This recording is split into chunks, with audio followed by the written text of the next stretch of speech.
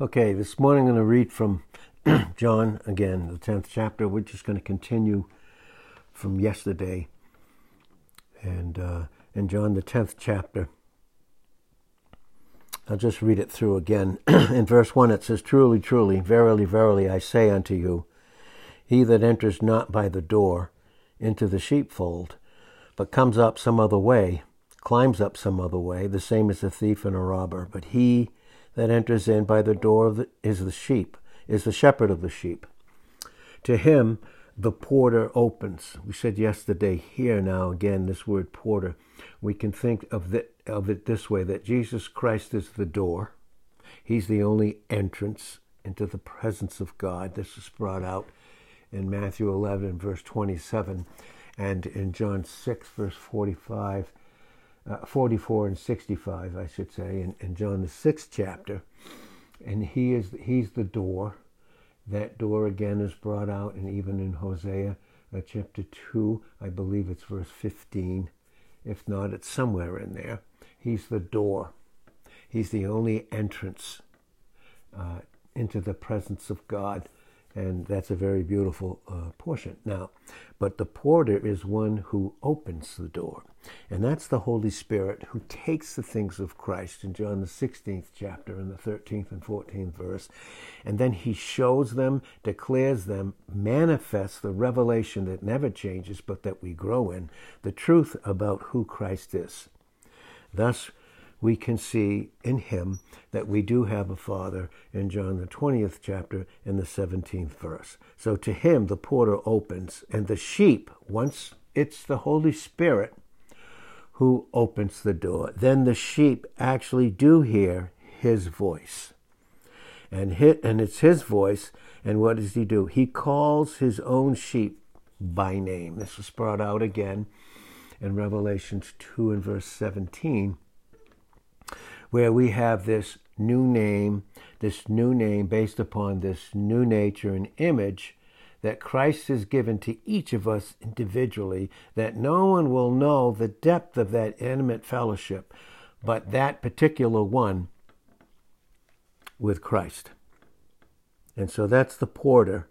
And then it says, and he calls his own sheep by name. In other words, he only refers to us by this new nature, period. And it's that God's full thought of us.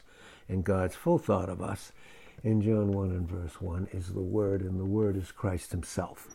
And so when we see this, when he begins to call us by name, our new nature, our new character, who we are, and character in 1 John 1:7, then he leads them out. So he's always leading us out of where we don't belong, out of a place that we've been placed in experientially, because we could never leave the position of who we are in Christ.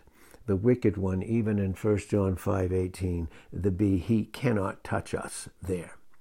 And so, and when he, in verse 4 of John 10, when he puts forth his own sheep, and that's who he puts forth, those that are his owned, he's owned them, he's bought them, in 1 Corinthians 6:19 and 20, as was shared yesterday, that we are. And that's what makes the porter opens, because the porter opens to each of us the truth about who Christ is in us and who we are in him. And the porter is, again, that Holy Spirit. That Spirit that was a promise in John 14:16 that would be ours in verse 17. And it has been made ours in Christ. And that Holy Spirit seals us in Ephesians 1 and verse 13. Seals us is the down payment, the earnest, in 2 Corinthians 1 and verse 22. And in the height of the Christian's position in Christ, that sealing brings out the reality of who we are in our experience. In the height of the Christian's position, which is brought out in the Epistle of Ephesians, in Ephesians 1 and verse 13. Brings it out very, very clearly there.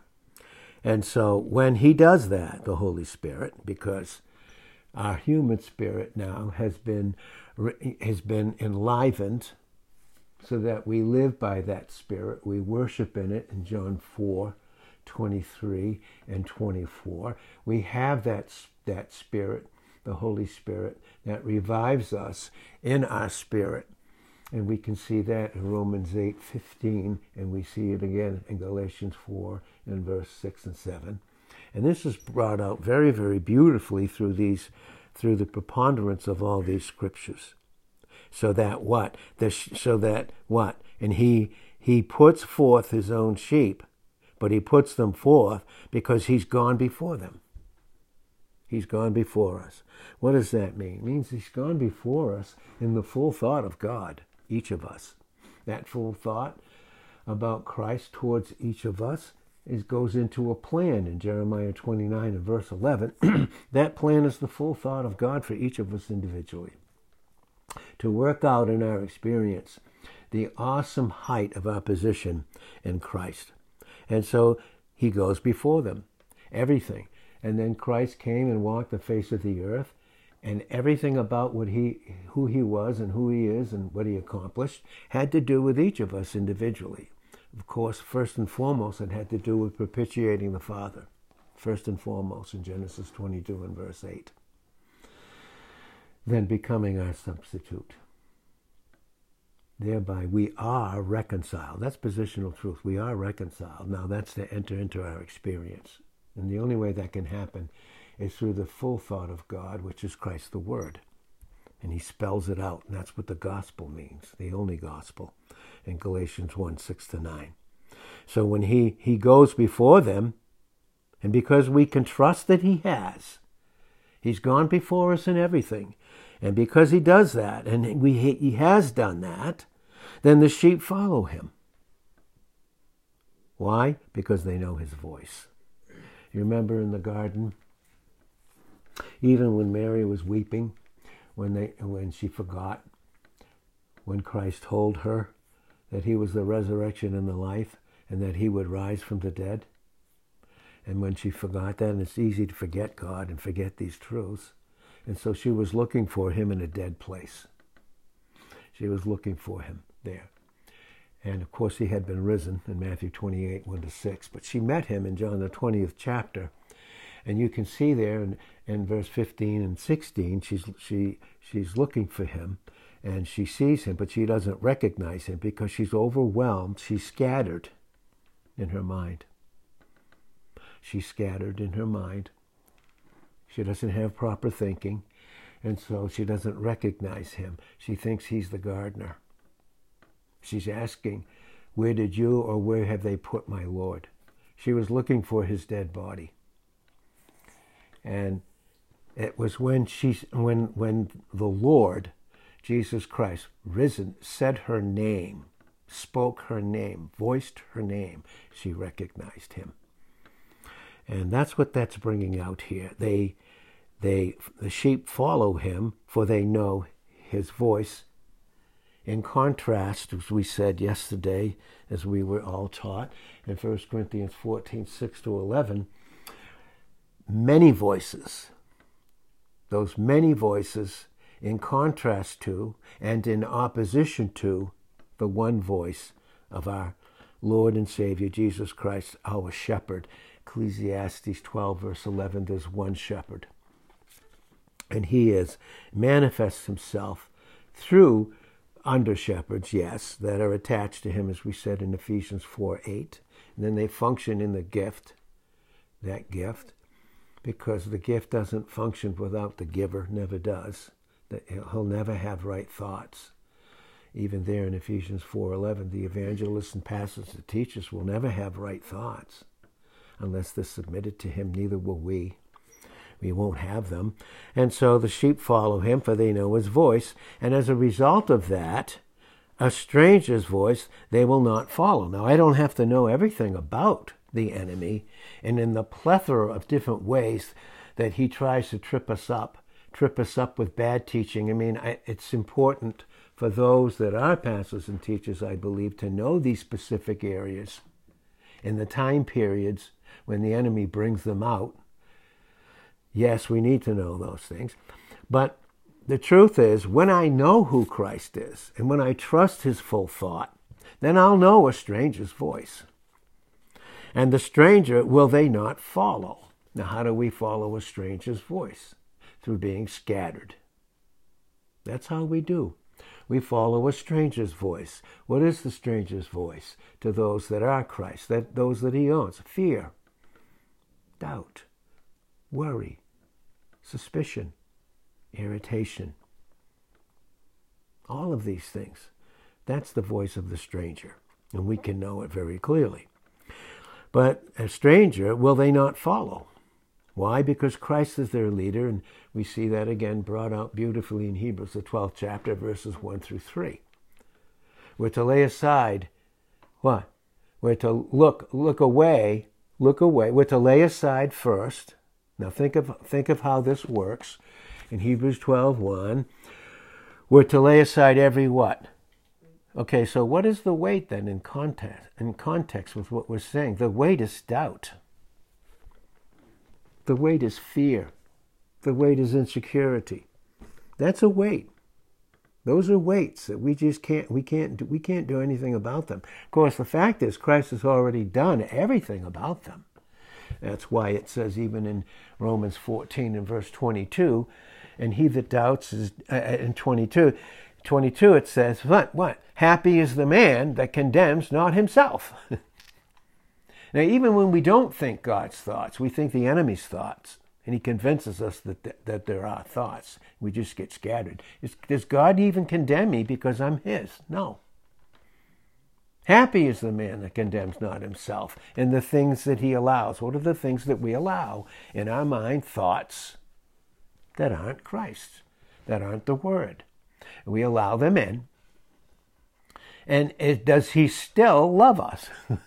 Is he still gracious? Is he still truth? Can he be anything other than who he is? So, he that doubts is, in Romans 14:22, happy is the man that condemns not himself in that thing that he allows. How do we allow them? Verse 23, and he that doubts. What is the doubt based upon? The scattering of a thought life that brings in fear. And we know what fear is. We've been taught, and we need to know it again in this context. And we can see it in 1 John 4 and verse 18. There's no fear in love, because fear has what? Torment, torture. The enemy wants to torture us through doubt, through fear, through worry, through irritation, through suspicion. And these become these weights, and we can't bear them. That's why we're to lay aside every weight. Because if we don't, what do? The enemy wants us to get involved with those things, and those are the things that trip us up from following him. Those are the distractions in Hebrews 12 and verse 2. Look away from all that would distract unto who? Unto Jesus. And in this context, it's understanding his voice that is manifested and revealed through his word. And that's why we're to depend upon it and not make the details of life to be the thing that takes precedence in our thinking. In Deuteronomy 8:3, and God has a plan to humble us and to teach us continuously that we don't live by bread alone, the details of life. Because those are the things the enemy can use to scatter us. Doubt, fear, worry. And so he has to humble us and teach us that we don't live by bread only, but by every word that proceeds out of the mouth of God. That's what we're to follow. That's to be our full thought life. And so that's brought out, and that's what Jesus was in his battle, showing us how he battled the enemy. When the enemy was offering him all these things, like he could. Of course not. Of course not. God can't be tempted with evil. Now listen to this for all of us in James 1 and verse 13. God can't be tempted with evil, and neither can I when I submit to him. Really, neither can I. So he quoted the word. Jesus did, to show us in Matthew 4:4 and Luke 4:4. Listen, now, man shall not live by bread alone only, but by every word that proceeds out of the mouth of God. That's having a proper thought life so that we're not scattered. No wonder Jesus said, he that is not with me is against me. That's Matthew 12:30. That's Luke 11 and verse 23. And we'll bring these out further, I believe, down the road if we don't have the time to do it today. But he that is not with me is what? It's against me. And he that gathers not does what? Scatters. If I'm scattered in my thinking, then what do I have to give to someone? He that is not with me is against me, and he that gathers not with me. And what does it mean to be gathered? God, this is what he does with us on these mornings with the word. He's gathering us to his thoughts and giving us precise counsel, all of us, every single one of us. Every single one of us, that's what he's doing. And so we see this here in the scriptures here. He said, a stranger, in John 10, verse 5, a stranger will they not follow, but will flee from him. Because if we don't, then the enemy, what he uses and actuates in us and our flesh is all these lust patterns. And when it's not Christ, when Christ doesn't possess me, then the enemy will give these things, and we think we possess them. They don't. They possess us and keep the lust patterns alive in us, in our experience, instead of Christ. And we can see those lust patterns. They're brought out clearly in Matthew 15, 16 to 20, and in Mark 7, verses 13 to 14, right to verse 23. Those lust patterns that are brought out in Galatians 5, 19, 20, and 21. There are all these things that come out through the flesh. Relive them all over again instead of a proper experience of Christ. So in other words, what God wants to teach us is that he possesses you in your thought life. He possesses you, or what you replace him with possesses you. Lust is always in competition with love, with God's love for us in our experience. Now listen, love has won us positionally, but now we're to grow in it. Otherwise, we get into some deep trouble. And so again, in a stranger's voice, they will not follow, but will flee from him, for they know not the voice of strangers. In other words, we're not to know ourselves after the flesh anymore. In 2 Corinthians 5 and verse 16, because all things are new. They're not becoming new. We already are new, and he's bringing them into our experience in 2 Corinthians 5 and verse 17. Based upon 2 Corinthians 4 and verse 18, we go from glory to glory, a glorified image. And the enemy can't convince us that this is who we are anymore, because it's not. It's not who we are. So this parable spoke Jesus unto them, but they didn't understand the things which he spoke unto them. Why? Because they were still trying to understand them in the natural. So in 1 Corinthians 2 and verse 14, we know that the natural man receives not the things of the Spirit of God, because they're foolishness unto him. It's foolish to trust him when you don't see anything naturally. It's foolish. It doesn't make any sense. No, it doesn't. It's called nonsense, scattering. The enemy wants to scatter us in our thought life, cause us. And we're going to see what that is this morning. They don't know this, boys. But the enemy tries to convince us, get us to fail through these lusts, through these attachments, these things that he gives us to actuate the lust pattern. And then so that he can condemn us and accuse us. Because if he can deceive me in Revelations 12:9, if he can get me to live like the world as a Christian, then he's going to accuse me. You don't hear him accusing those that are his. You only hear him accusing those that are Christ's. And so this is where we are here. Then said Jesus unto them again, truly, truly, I say unto you, I am the door of the sheep. Did you ever see, and this is where we are in church history, in Revelations 3:14 to 22, we are in the Laodicean age. where everything is the opposite of what Jesus was teaching us in Deuteronomy 8:3, in Matthew 4:4, and Luke 4:4, and Matthew the 6th chapter, verses 1 to 34. This is what he was teaching us. They were rich. They thought they were rich based upon their material goods. The Laodicean church. Money. Money. Well, where do we see this? Money. Everything became them money. Can the enemy use money to actuate the lust patterns and to possess us in our experience? There's no question about it. No question about it. When that becomes the issue with us. Remember the rich young ruler? Why did he go away sad? Why did he go away sad? He had a lot of riches. That's why God had to take away everything from Job. He had to take it all away from Job, just like he has to do with us. So that once our eye sees him in all his glory, you see that in Isaiah the 6th chapter, but finally Job, in Job 42 and verse 5, when he finally saw him for who he was and his love for him, then he was able to give him double back. But he didn't give it him to consume upon his lusts, but to glorify the Father for his blessing, for his family's blessing, and for the blessing of multitudes. Multitudes. So we could see here, he said, I'm the door. Now, if you see that in Revelation 3 and 14 to 22, you're going to see in 3:20, and many times this is used as a salvation verse. It's not. It's not. They're born again. They are the church. That means you're born again. Jesus said in Matthew 16, verse 18, I will build my church. They're mine.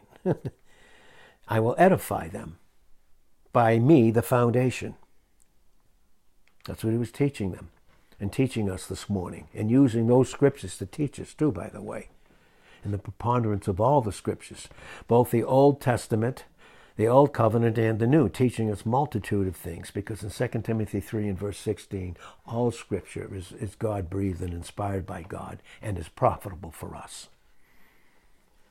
And when we profit in them individually, in 1 Timothy 4, 14, 15, 16, then we can be a profit to others. And that's just love. Because without love, in 1 Corinthians 13, 2 and 3, where is our value? Where's our profit? God is our profit. He's the true riches. He's given us his Son. The height of the riches of God Almighty is his Son, in whom are hid all the riches, true riches of knowledge and understanding. In Colossians 2 and verse 3, he's the treasure in our vessel, true treasure. In 2 Corinthians 4 and verse 7. So you will see there in that Revelation's 3rd chapter, 14 to 22, they were rich. They thought they were rich, but they were poor, blind, and naked as a result of those riches that were replacing him in their experience. That's why he was knocking on the door in 3:20. And that door is the will. That door is the will. And that door opens in to invite him in. But he stands and knocks. And oh my God, when he knocks through the counsel of his word, hopefully all of us, myself and all of us, open that door quickly.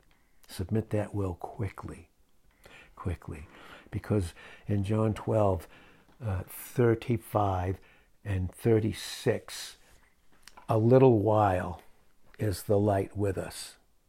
Walk while you have the light. Submit, lest darkness come upon you. Many habits are formed by the enemy, which we should have given up a long time ago. But still, God is waiting to be gracious in Isaiah 30 and verse 18 and 2 Corinthians 12, 7 through 9. He's waiting to be gracious for us. But hopefully, we open the door. We open the door to him so that the true treasure can come in. And then when the true treasure comes in, we know how to handle all those other treasures that did possess us and not him. And the enemy does this through scattering. And so we can see this very clearly. He says in verse 8 of John 10, all that ever came before me are thieves and robbers. In other words, anything we ever put ahead of him in our whole life was only a result of the thief and the robber in John 10:10a. That was Satan. Everything that ever came before him, anything that we ever put ahead of him, and it doesn't matter what it is, anything that ever did, it was as a result of the thief and a robber who giving us those things through a lie, through misuse, to abuse us, even by giving us those things, was to do what? To steal us away from him, to kill us, our capacity, and to destroy us in our own thinking, to cause us to think it's destroyed and it's over. It's not. It's not. Micah 7 verse 8, rejoice not against me, O my enemy, when I fall. Thank God I will arise. And when I sit in darkness, the Lord will be a light unto me. Hopefully we submit our wills there. That's brought out beautifully in Psalm 139, verses 7 to 12. All that ever came before me are thieves and robbers, but finally through the precious word, no longer are we going to be scattered by a multitude of voices that tell us lust can replace love, which it can't. It's never satisfied. Lust is insatiable. It's never satisfied. The only thing that satisfies us is God himself, love. And so we see that there.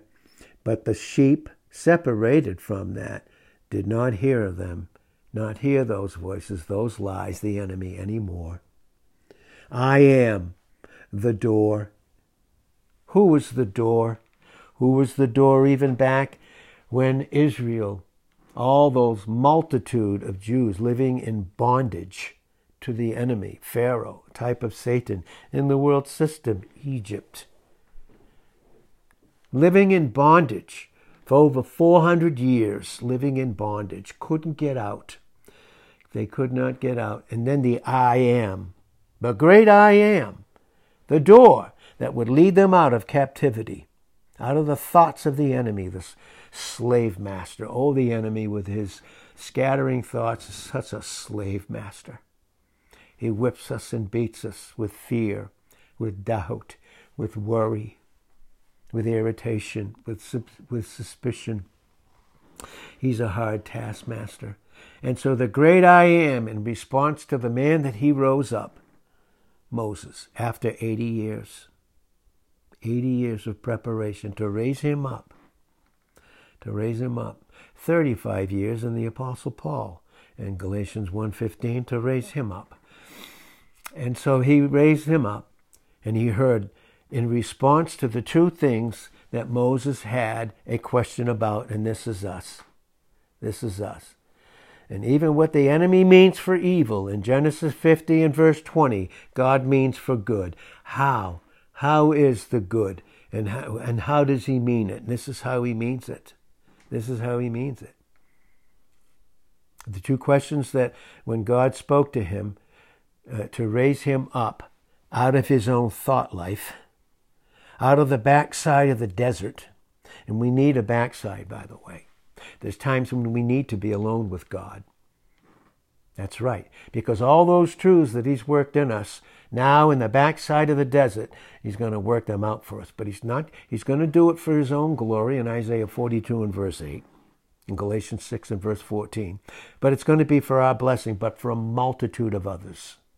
A multitude of others in our preparation. Two questions he asked in the scattering of his own thinking: who am I? That's what he said when, who am I to go? Basically what Moses was saying is, well, who am I? Tell me who I am. I'm so scattered in my thinking. All I've ever done is fail. Who am I?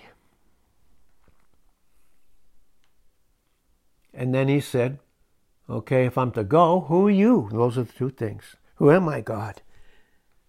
And who are you? And the answer was, I am. That's the answer to both. In Exodus 3 and verse 14, I am. That's the answer to both. I am with you to never leave you nor forsake you. In Joshua 1:5, I won't fail you. I will not fail you.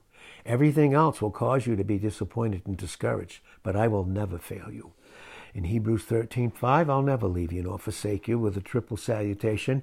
And he says here, again, here, that's what he was saying to them. I am the door in John 10, verse 9. By me, if any man enter in, he will be delivered. Delivered from the scattering thoughts. I'll be delivered. And you will be delivered. And we'll all be delivered. And when we are, we'll have an intimate fellowship with his love. And his love, that love for us, will actuate our love for him, which will be our obedient, quick submission to return that love. In 1 John 4:10 and verse 19 of that same chapter. I am the door. By me, if any man enters in, proper experience, you'll experience deliverance. And you'll go in and out freely. You'll go in for yourself, but you'll not just come out for yourself. You'll come out for so many others. You'll come out and you'll find pasture. And you'll be a little shepherd, and you will be able to lead others because he's teaching you how to lead, and he's going to teach you how to lead on the backside of the desert. And you need to be, and I need to be alone with him for that to happen, because he must increase in John 3:30, but I must decrease in all my strength. That's why in Psalm 102 and verse 23, he weakens our strength. The strength of the things that we think we need and rely upon that become our strength, but are nothing more than just possessions that possess us. He weakens our strength, and thank God, he shortens our days in that way. Shorter and shorter is the decrease. Greater and greater is the increase. That's what he was teaching the Apostle Paul. It's what he's teaching us through him and everything he did with him. The same way with Moses, but with us a more intimate and greater way in 2 Corinthians 12. We see that in that whole chapter, but specifically in those first 10 verses there. I am the door, if any man enter in. If, and that's the will being submitted. That's him knocking on the door in Revelation 3 and verse 20. Will you let me in? Will you let me in? And you will see what I will do in a moment with all those scattering, lying, accusing voices that manifest themselves through a thought life and become thought projections. And those thought projections of the enemy in 2 Corinthians 10, verse 4 and 5 are those reasonings that hold you captive. And instantly, I will instantly set you free, because you'll know the truth in John 8, verse 32, and the truth is the only thing. The truth that Jesus is in 14:6 of John, the truth in 8:32 of John will set you free, and you will be free. Your will finally be free, and mine, when I am submitted to the one thought of God, Jesus Christ his Son, and that takes the power of the Holy Spirit. And so we see this again as we begin to tie this up and just wait on God for much more of this, which I believe that he will do even on Sunday. I just believe that. But in John 10, it says the thief comes not, but what? To steal through the scattering thoughts, to kill us and destroy us. Can he steal, kill, and destroy my position in Christ? He can't. But what does he do to the experience?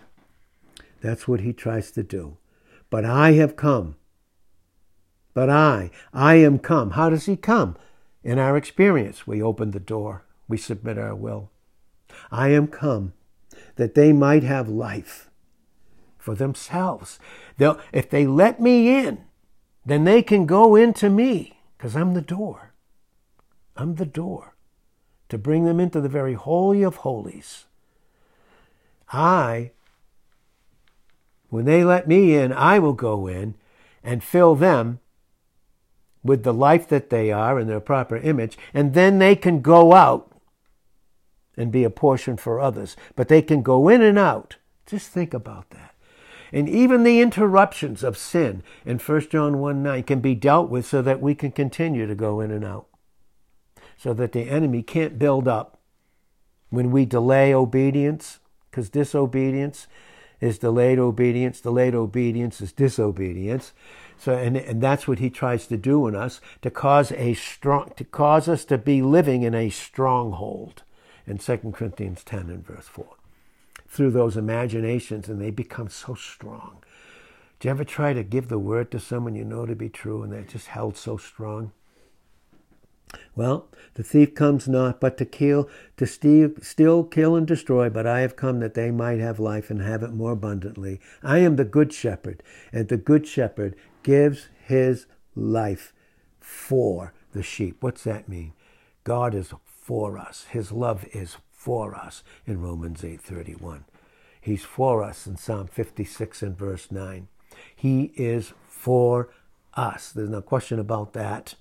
And so he comes in through this thought life to cause us to be scattered in our thinking. And what does he do? Who does he scatter? The sheep. Whose sheep are they? Are they his? No. No. No, he scatters the sheep. How does he scatter us? By a thought life in our mind. And when they're bad thoughts, they're bad emotions. And that keeps the will from being submitted, so that my conscience, I now think, is defiled. In Titus 1 and verse 15, when it is not, it has been cleansed in Hebrews 10, 1 and 2, so that now I live in self-consciousness without God. That's the 5 parts of the soul that affect the thought life.